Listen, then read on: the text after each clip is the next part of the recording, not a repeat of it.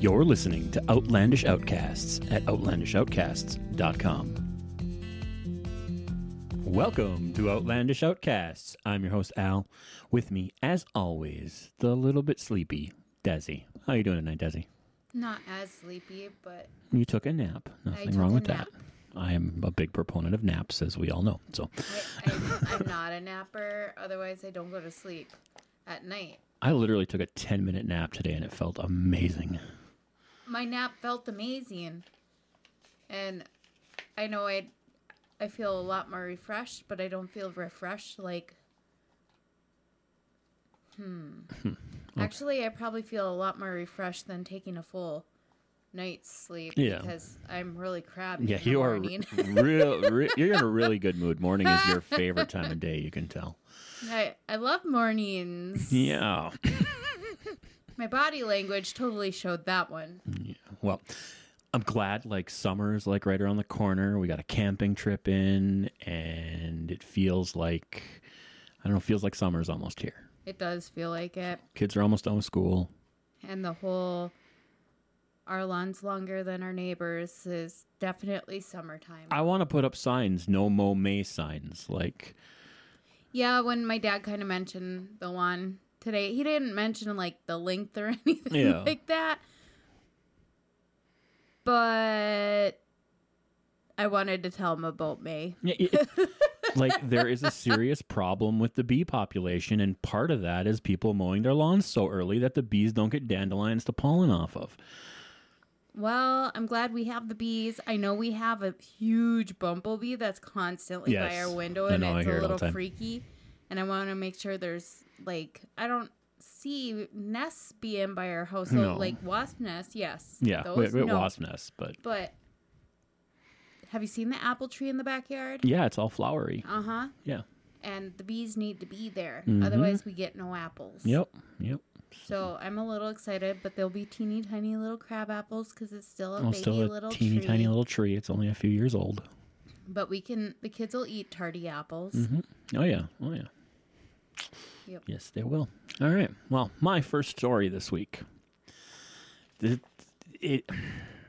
I found an interesting stat that I was very surprised by. Does this have to do with baseball? No. We had an earlier discussion on baseball, but anyways. Do you know what the number one new small business in America is? Online. I mean, online could mean a lot of things. But it's an online business. It is.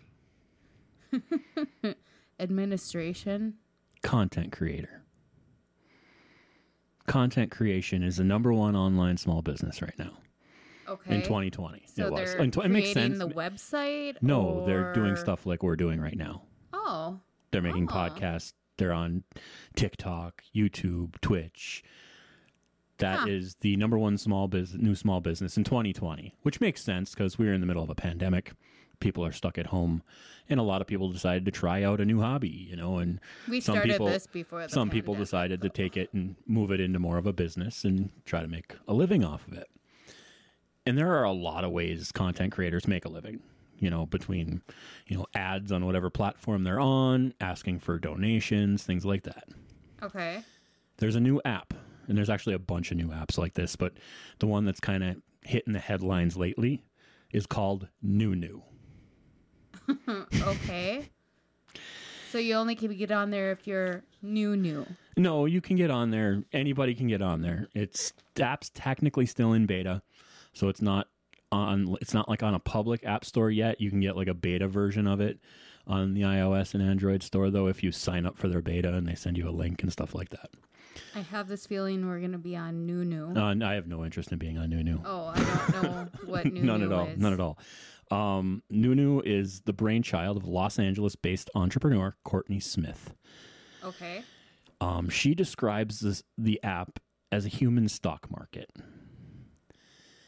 Okay. It's basically a polling app where a content creator can say, hey, what should I have for dinner? Chinese or Korean? You pay me $5 and you can vote in the poll and I'll do whatever you say. $5?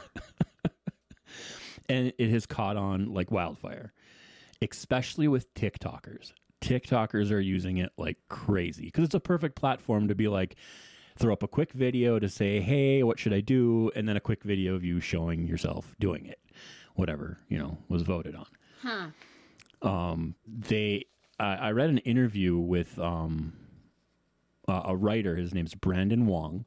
He recently said he couldn't decide what to order, and this is where he came up with the idea of Korean or Chinese food. So he put out a poll, and his audience picked Chinese food, which he wasn't really in the mood for, but he went with the Chinese food.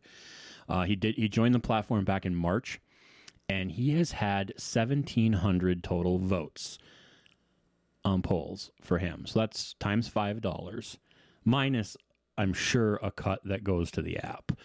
But that's a lot of money just to have people tell you what to do. I would never. I don't like the idea because I always thought, and even if I was like, I mean, we're creating content, but I'm not a content creator. It's not what I do for a living. But I always thought, even the content creators I watch them because I want to hear their opinion on things. I want to see them make their decisions. I don't really want to just control anybody else. So a lot of them, it's for the attention. Oh, no, yeah, I get that. I'm not saying all of them. Let me make that loud and clear. But a lot of them, it's for the attention type thing or money. Mm-hmm. So it's not necessarily them wanting to be them. Mm-hmm. This kind of reminds me of, I don't even know what TV show it was. It was a TV episode of something. And this kid sold stocks on his life. Okay.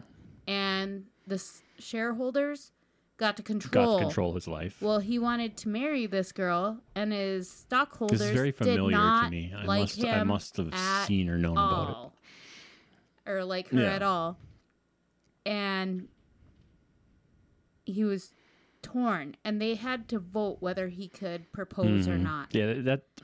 Like, how could you let somebody control your life when that I much? said I'm not interested, it's because I see a lot of red flags with stuff like this that makes me go like...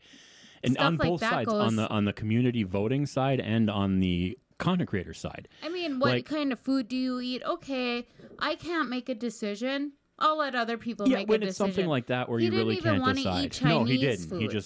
He put up the poll because, well, I can put up the poll and I can make some money. And I'm going to eat Korean tonight. Oh, well. But at least I made enough money to pay for the dinner, so who cares, Like, why? Why? I mean, I could see if you were just being indecisive and you really didn't know, and you were like, well, I'll just see, because I'm torn here. Well, okay.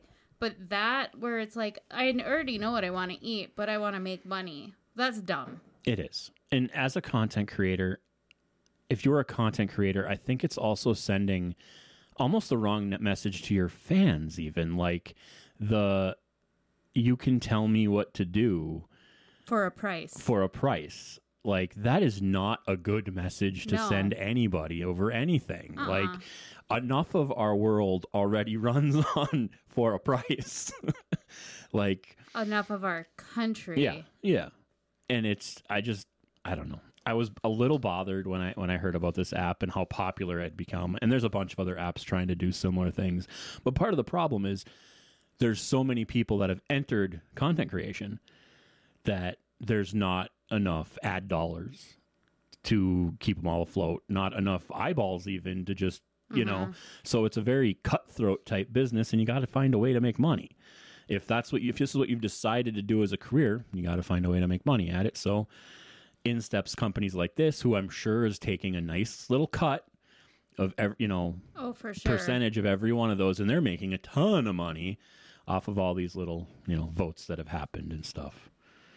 I don't know. I guess inside the app, it's mostly polls, but there's also a system where you can send a message to a creator and say, will you do this for X amount of dollars?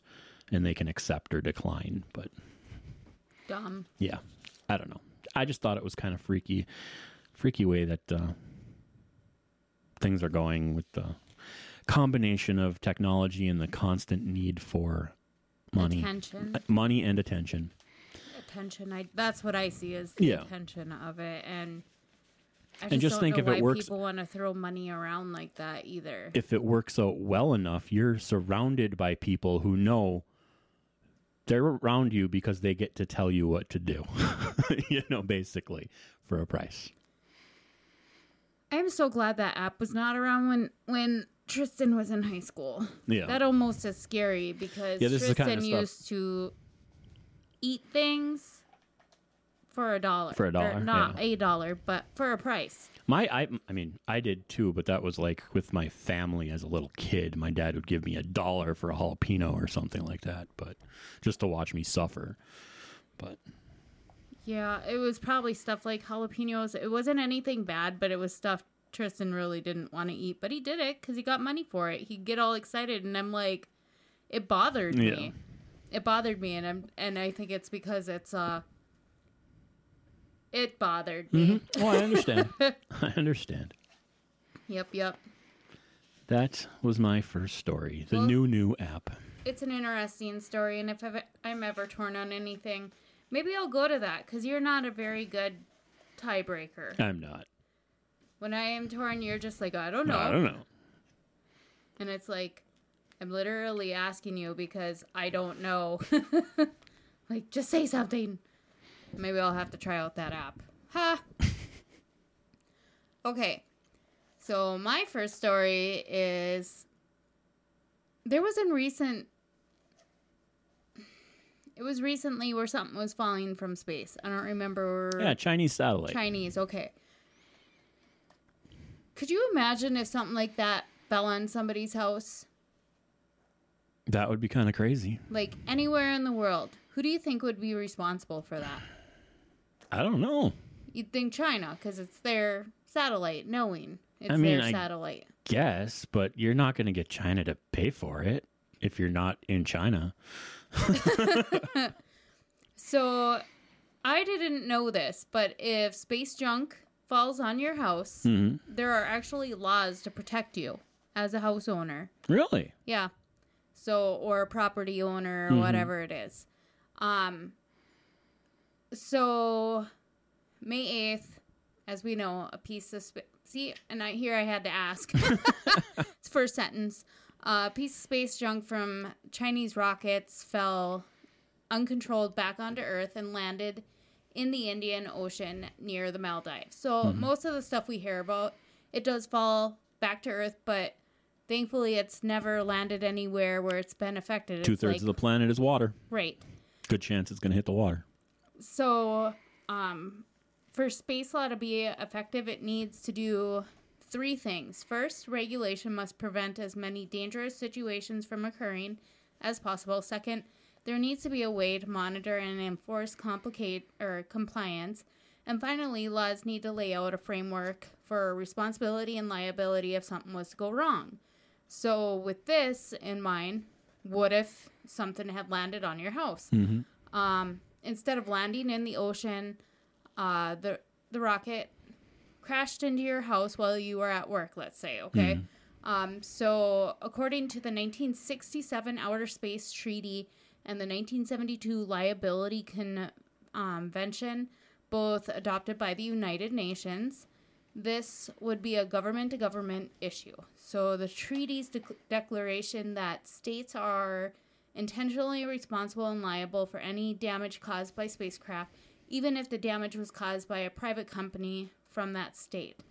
So, according to these laws, your country wouldn't even need to prove that someone had done something wrong if a space object or component parts had caused damage on the surface of the Earth to normal aircraft in flight. So, basically, it comes down to the junk from China landed on your house. Your own country's government would make a claim for compensation through diplomatic channels and then pay you. Okay. And then if they choose to make the claim, if they were to choose to make the claim. So regardless, the government's going to pay you. Government's going to pay you, and then they're going to, if they can, they're going to go to China and try to get the money.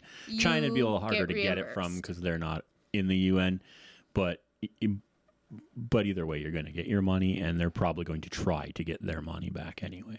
That's interesting. And it had this has happened one time where this law actually happened. I gotta find the little spot. So in 1978, the Soviet Cosmos 1954 satellite fell into a barren region of Canada's Northwest Territories. And when it crashed, it spread radioactive debris. Say it crashed in the Northwest Territory and hit something? There's nothing there. Well, it hit the land. Okay. But they still had to clean up the mess. And that's going to be a radioactive mess. And And it was a joint Canadian-American team that began to clean up the efforts. Cost about 14 million Canadian dollars, 11.5 million US dollars. The Canadians requested 6 million Canadian dollars from the Soviet Union, but the Soviets paid only 3 million Canadian dollars in a final settlement. So they still paid something. Yeah. But they gave what they wanted, more or less. But it was a good chunk of it. I mean, that's an agreement we should kind of have worldwide. Space exploration is, it's advantageous to the entire planet, to every country. And yes, things are going to happen. So we should have some kind of agreement that and the odds of it landing on someone's property is very slim. Well, yeah. I mean, most people in the world are gathered in small little clumps. You know, there's a lot of open land and a lot of open water. Yep. And there's not very much stuff in space. No.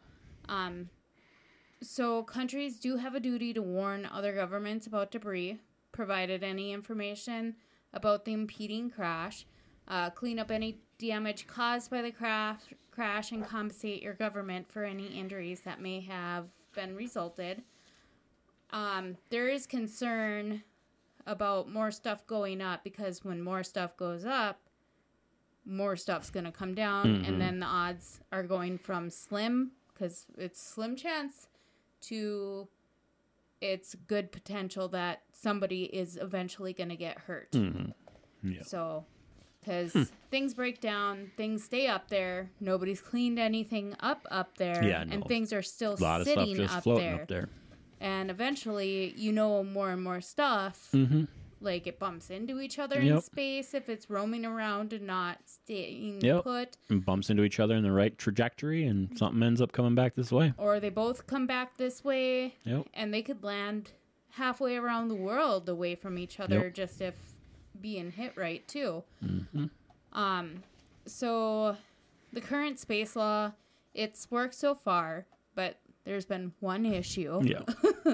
And as more and more spacecrafts take flight, it's a little... I would imagine there's going to be more issues, especially now that a lot of private industry has gotten into space travel and putting rockets up. Maybe. I mean, with the satellites going up for, like, internet and stuff like that, I could see... But now it seems like we're getting more and more into wanting to go to Mars. Yeah, and... So this stuff is going to be not as close to us. And, like, private industry lately has gotten really good at launching a rocket and getting the rocket to come back down and land. Like, it's amazing watching those rockets launch and land now. It's kind of crazy looking. Oh, yeah. But that was kind of my first story. I was like, that's my current story. So I'm always interested in how things like that and how things are paid for. And this is a little side. It's not my story, but I learned something today. Do you know who pays the money if you go on Who Wants to Be a Millionaire and win? I figured that came from the ads. If you win the jackpot, it comes from their insurance company. They've bought jackpot insurance because it's so rare that people hit it, that there's literally an insurance company insuring them. So if that jackpot is hit, the insurance company pays the million. I wonder how much they have to pay. I'm sure it's a pretty penny that they're paying per episode. Eventually it's going to happen. But yeah, I learned about jackpot insurance today that I thought was very interesting. And it has happened. Oh, it's happened multiple times. Who Wants to Be a Millionaire and stuff like that. But that's crazy. Yeah, so it's an insurance company. Kind of interesting. Huh. Speaking of money and winning, this was from May 14th, so couple weeks ago, last week, whatever. I was going to say that's only a couple. That's when the story was written. The incident actually took place earlier in the year. Okay. Or late last year. $26 million lottery prize drawing. A woman washed the ticket. How do you prove that you had it? Well, here's what she did. She went to the gas station that she purchased it at. She was a regular at that gas station. Okay. They can verify what exact time the ticket was sold. They check the security footage, and it's her buying the ticket. Huh. So it's 100% for sure she bought this ticket, but it has been washed and ruined, and there is nothing that can be done. The lottery said they will only accept it if A, you have either a winning ticket or pictures of the front and the back of the ticket. So, note to self, take pictures of all your lottery tickets. You know, it's not a bad idea. Yep. So yeah, $26 million. And if the prize isn't claimed in the next week from this being written, all $26 million will go to California public schools, because that's where the money will go if it's not totally claimed. It's extremely uncommon for large jackpots not to be claimed, but there have been 4 prizes in this country of $20 million or more that went unclaimed since 1997, including a $63 million prize from 2015 that was never claimed. Could you imagine, like, I would be kicking myself for the rest of my life. Like, yeah. Like, I hate doing laundry, and I did laundry that day. That would be my luck, though. And to be able to go and prove that this is you that bought that ticket, you can prove it, you know. Well, she probably didn't think anything of it, but they will say, we know it was bought. Mm-hmm. Here. Yeah. And the gas station still got I think they got $130,000, their little bonus for selling the winning ticket. For selling the winning ticket, because the company, you know, because the lottery officials know where it was sold exactly, and wherever it's sold gets a little bonus, you know, for selling it. That's how they make their money in the lottery. And that seriously sucks. Yeah, the lady gets nothing. Nothing. Absolutely nothing. That's sad. Yeah, I kind of thought so too. Like, she could go in, they could prove she bought it. Yep, they could prove it was her that bought that ticket at that time. But, I mean, legally, you can't prove she didn't sell the ticket to somebody or give it away. Or just thinking you know, there's no way to prove that, which is why they're like, we need to at least because see. They give her the prize money, and then somebody shows up and they're like, but I have the ticket. Yep, and then it becomes a big legal battle and whatnot. So I'm guessing she's going to be out, because I'm pretty sure she's not going to find the ticket because she knows she washed it and ruined it. But yeah, I would die on the inside. Yeah. That would be one of those, like, super excited because I think I won the lottery, and super pissed off because I just lost it. Oh, you know, our house would be tore up from the floor up. Yeah. Oh, yeah. Yeah. Yep. Aw, that's sad. That was my second story. I promise my third one won't be sad. I hope not. So, my next story, I want to play this thing. Okay. So, I kind of was going through stuff, and this is one of those, you just kind of come across the story unexpectedly. Mm-hmm. Hopefully, my volume and everything is up.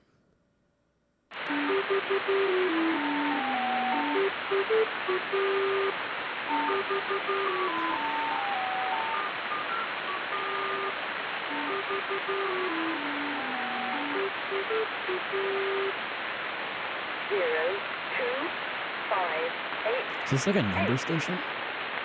02588. So you knew what it was. Yeah. I had never heard of a number station before. I don't know much about them, but I've watched a few shows, a few like sci-fi shows that have covered them in I don't know. It ways, reminded me of Lost. I wondered if Lost had done, because they had a transmission type thing. And those original numbers came from a number station that some dude was working at the first time he heard them, and then he went crazy and into the mental institution, which is where Hurley heard the numbers for the first time. Yeah. Yeah. So there's a number station there, yeah. Yeah, so, because when I heard it, I thought of Lost, like, almost immediately. And I'm like, I don't know if that's what... Fringe did a whole few episode, like, storyline on number stations. I thought that was really cool. But I thought this was really cool because they're still in order. Mm-hmm. But they don't know if they're legit from, like, Russia or something like that. There are people all over the world who it's their hobby to listen to these and check the transmissions. Oh, yeah. And, yeah. There's a website I'll be giving where you can go find them and try to pick up the frequency of it. Mm-hmm. Cool. But I thought that was... to me, it's just kind of creepy to listen to it. I don't know. It is I don't creepy. know. It's, like, eerie. But imagine you're an amateur radio operator in the 70s and you just happen to come across something like that. Like, you've just purchased a piece of high-tech equipment that lets you talk with people and all that fun stuff, and you're kind of going through the frequencies and you hear that. Yeah, that would be kind of freaky. What would you, like, think? I'd be like, what? Is this, like, what is this? Yeah. Just some, like, launch code or something? What's going on? Yeah, I'd be freaked out, and then you go back to it and it's just gone. Like, you can't pick it up again or something. So, in short, number stations is a shortwave radio broadcast transmitting an incomprehensible series of letters or numbers believed to be part of secret instructions to uncover operatives or operations, whatever. I can't even talk. That's because I'm half asleep. We're going to go with that. Okay. So, it's believed that its spies undercover could easily obtain shortwave radio to receive information and commands. Through number stations were first noticed in the 70s, and the Connect project, I'm assuming that's how that's pronounced, project dedicated to cataloging the history of these stations. Like, there's a ton of stations. The closest one I saw was in Lansing, Michigan to us. Okay. So I'm like, I don't even know if it could be picked up. Maybe there is something here and nobody's ever actually looked. Yeah, maybe. So I think it was 20,000 number station broadcasts have been logged on spynumbers.com. So this is the website you can go. You can log something if you're able to. You have to, like, go through it. You can also read all the different ones. And there are things that are still going to this day. Many groups have begun to record the broadcast. There wasn't many I could listen to, but there was one with Yosemite Sam. And I was like, what the heck? Funny.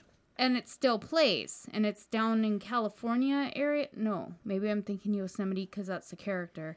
But it plays and it's just like, they know the exact episode off of Bugs Bunny that it came off of and everything. And I'm like, that's just crazy. And it's something about somebody blowing. And I'm like, is this like trying to say it, give the message, like, execute? Maybe. I have no clue. Yeah, who knows? It's just crazy. These number stations are like a creepy thing to think about. Like, I mean, it could be anything. It could be nothing. It could be, Well, it sounds like it. People think of, like, the Cold War, like all the spies and stuff like that. And is this still going on? And if it is still going on, why aren't they using the internet? Well, in my mind, I'm going, I know why they're not using the internet. Because you don't always have internet access everywhere you go. No, you don't. You know what you do have access to? You can send a shortwave radio signal anywhere. Anywhere. Yeah. And it's just like that. That's why I never understood when, like, phones TV stopped doing analog and they went digital. I'm like, this is the dumbest thing. Because if something was to happen and another country cut off all our satellites, well, the common it's not dumb. It was profit. They wanted to sell those radio wave lines for cell phones and things like that. So they needed to get the TV out of there. I mean, I understand that, but at the same time now, like, if you need to do an emergency broadcast, even to a cell phone or a TV, it's not happening. Yeah. It's not. It's over. Yep. So I agree. It's just, yeah. So anyways, but that was my kind of story because I thought that was kind of... Number stations are very intriguing. It's not something I've ever looked into a lot, but I know enough about them to at least know what it was. But see, when I heard it on Lost, I didn't think anything of it. Just like it's this endless transmission that's going in a loop circle over and over and over, and I never thought of a number station type thing. Never ran through my head, but I didn't know what a number station was either. I learned about it, and I was like, this reminds me of Lost. Yep. So I just thought that was kind of cool, and now I might have to see if I can pick something up, get a hold of a ham radio, and be cool. Let's see if we have any creepy signals around here. That would be cool. All right, my last story. It's a crime story. Ooh. Is this from watching your cop stuff? Nope. This is the Mounties in Porcupine Plain, a town in east central Saskatchewan. Canada? They were notified on May 7th about a theft in the rural area. Okay. Somebody was putting a fence around their property, and before they put up the fence, they laid out all the posts where they were going to put them. Did Sasquatch come around and pull all the posts out? No. They hadn't put them in the ground yet. They just kind of laid them where they were going to put them. Okay. They came back the next day, and all the posts were gone. Somebody thought they just laid them there as garbage? So investigators started investigating the theft, but they had no leads until the posts were spotted nearby. Dun, dun, dun. In a beaver dam. Did they arrest the beaver immediately? The beavers helped themselves to the stash of posts and used them to build their dam.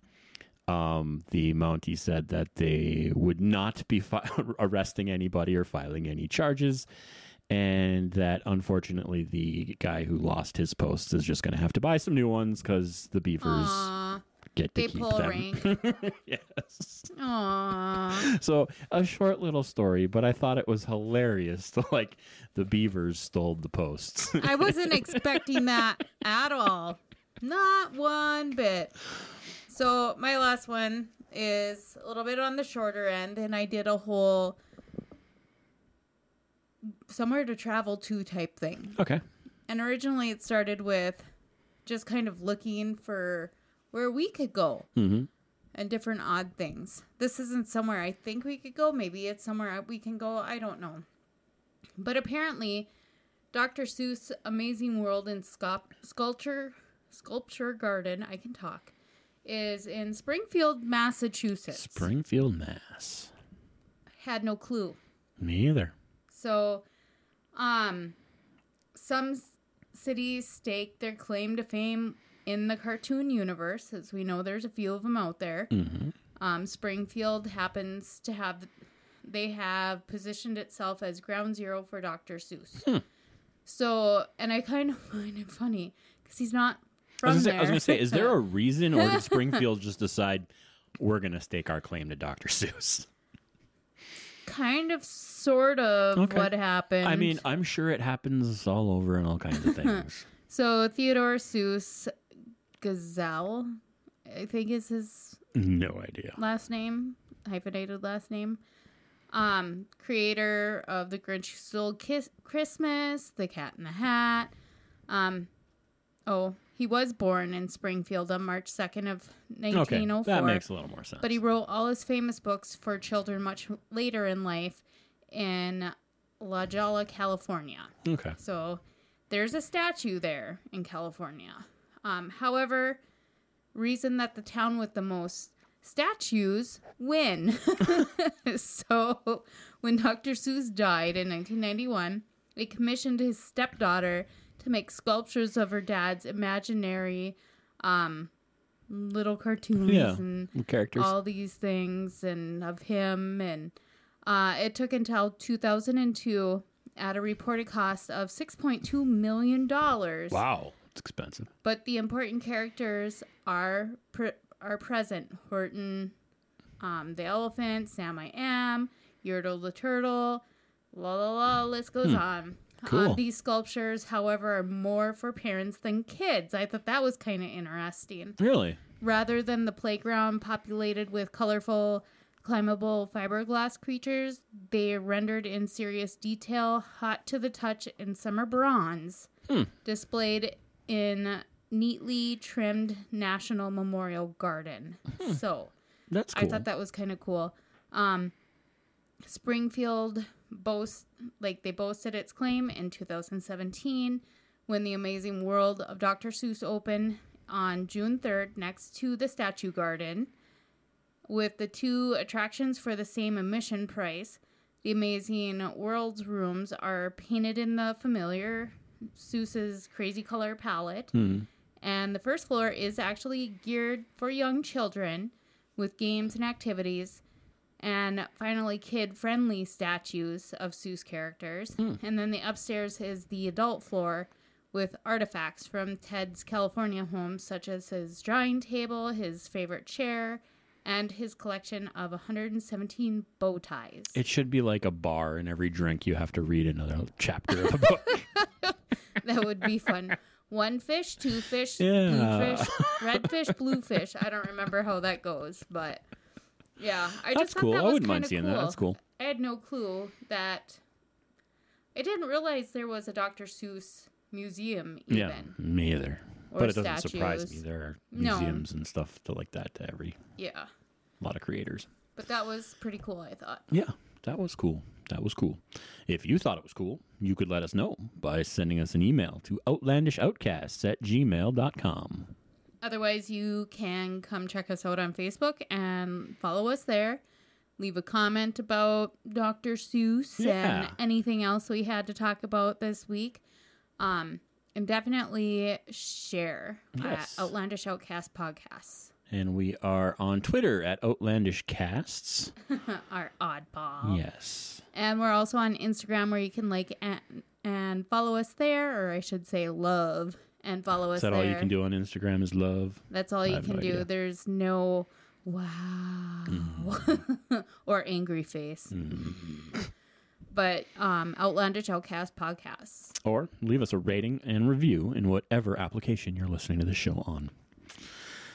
I should do the friendly reminder of just let Al know I'm the funny one. Yes, I'm the funny one. Anyway, have a good week, everybody. Bye.